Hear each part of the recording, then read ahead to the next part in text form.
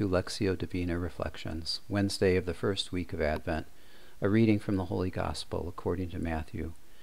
As Jesus was walking by the Sea of Galilee, he saw two brothers, Simon, who was called Peter, and his brother Andrew, casting a net into the sea. They were fishermen.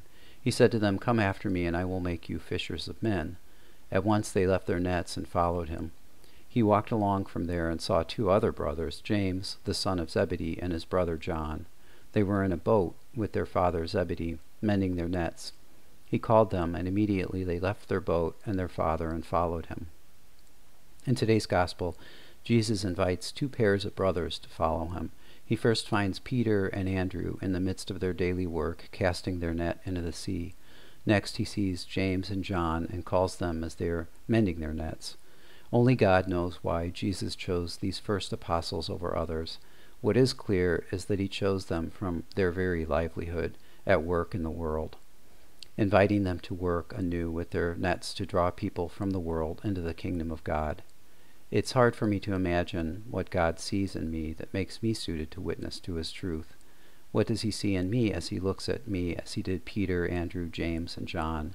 Why is it that Jesus calls two at a time, brothers at that? The way of faith is meant to be done in solitude or in fellowship.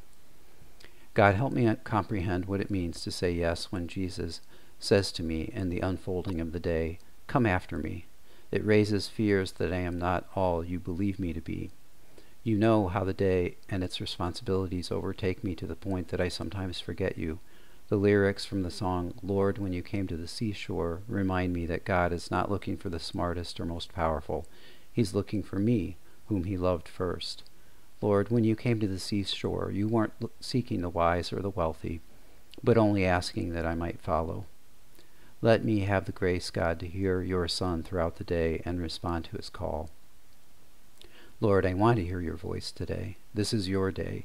As in the Our Father, we pray that your will be done. I pray that you take my desire and longing to see you and make it suitable to accomplish your divine will. As the morning offering calls us to do, I offer you my prayers, works, joys, and sufferings of this day. Give me the grace to hear your voice and follow.